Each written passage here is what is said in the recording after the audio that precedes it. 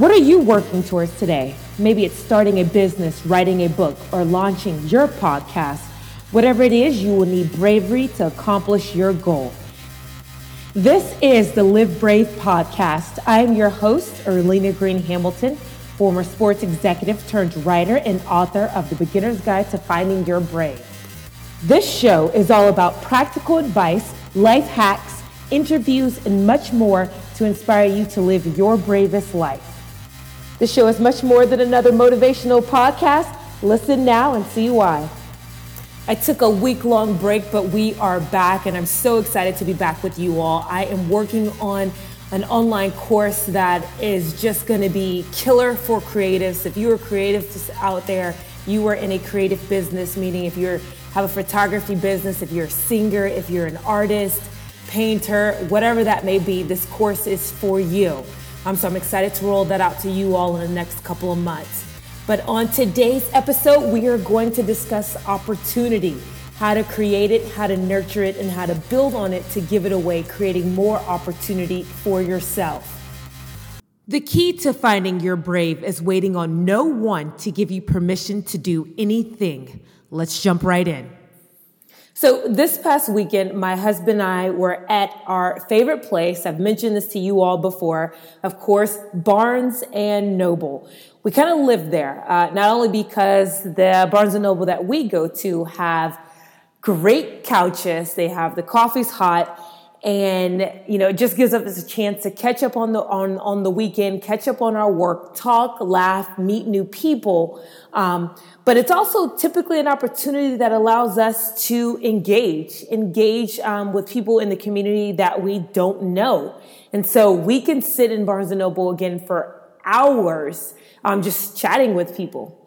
It got me thinking about opportunity. And it got me thinking about how much opportunity is created when we let down our guard, let down all of our preconceived notions and just conversate and just engage with one another. Most of you guys know this because I talk about it throughout my social media accounts, but I met my husband in a Starbucks. Yes, ladies, there is hope for you if you hang out in Starbucks. I say it is a good place to not only meet future business partners, but also your spouse, in my case.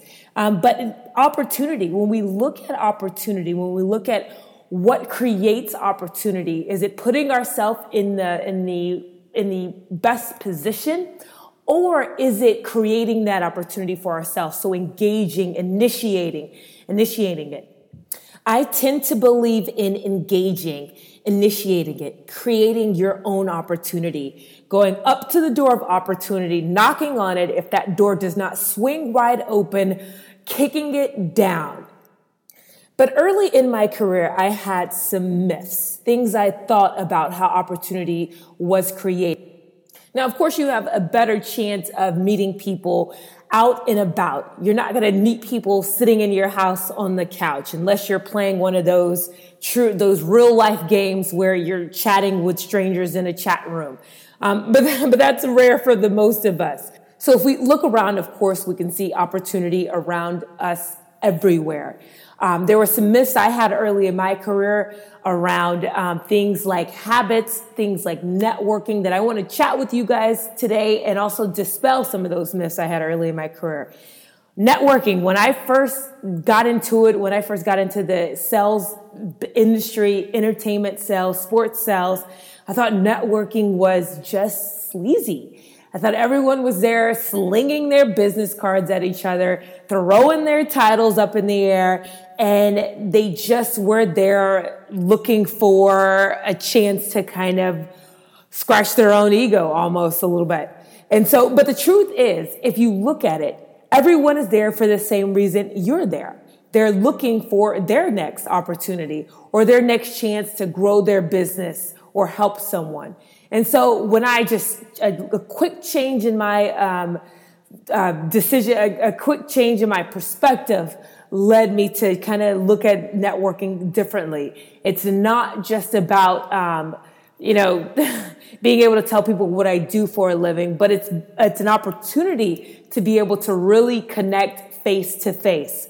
Otherwise, you're back in your offices or you're back at your home office doing cold calls, calling galleries, calling people from, not phone books anymore, thank goodness, or the internet. You're doing cold calls. And so networking is a great chance to meet people face to face and find some common ground to walk on so that you all can do hopefully business in the future. Since I've started working for myself, I've realized that bad habits can cripple opportunity. So think about all of your habits. Think about just the little ones. Think about habits as it pertains to social media or sleeping past your alarm or hanging out too long at lunch.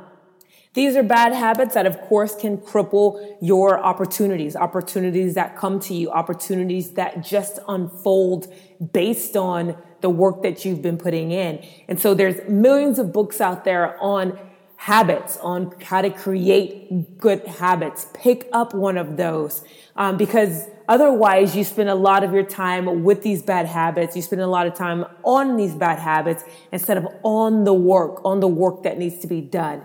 If you have the time, get it done. Instead of spending that extra time on social media or waiting to answer that email for the next day. Get it done if you have the time to do it. I'm reading a good book right now on EI, emotional intelligence. The book talks about not allowing your emotional state to derail your commitment or progress. So meaning if you create a plan, if you are the type of person that plans your day the night before, stick to that plan. You probably created that plan. At the end of the day, you're winding down, probably a little bit more relaxed. And so you know exactly what it is that you need to do the next day. So when the next day gets here, do it. Do that list. Stick to that list and just get it done. I also believe perseverance, I mentioned this earlier, creates opportunity. It creates it time and time again.